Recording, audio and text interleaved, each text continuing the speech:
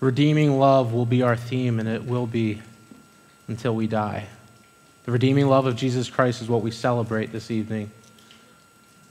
A cracker just representing his broken body that was broken for us.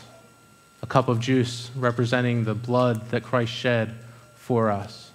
Let's take them together now as one church.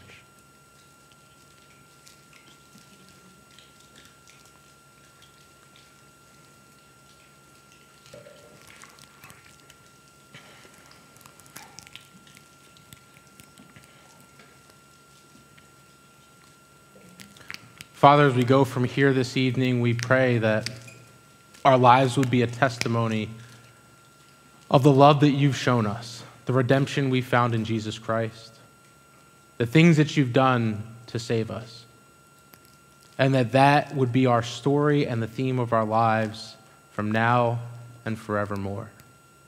So help us with these weak tongues, these stammering tongues, to praise the name of Jesus Christ so that all might hear, people would come to know you as their Savior. We pray these things in Jesus' name. Amen.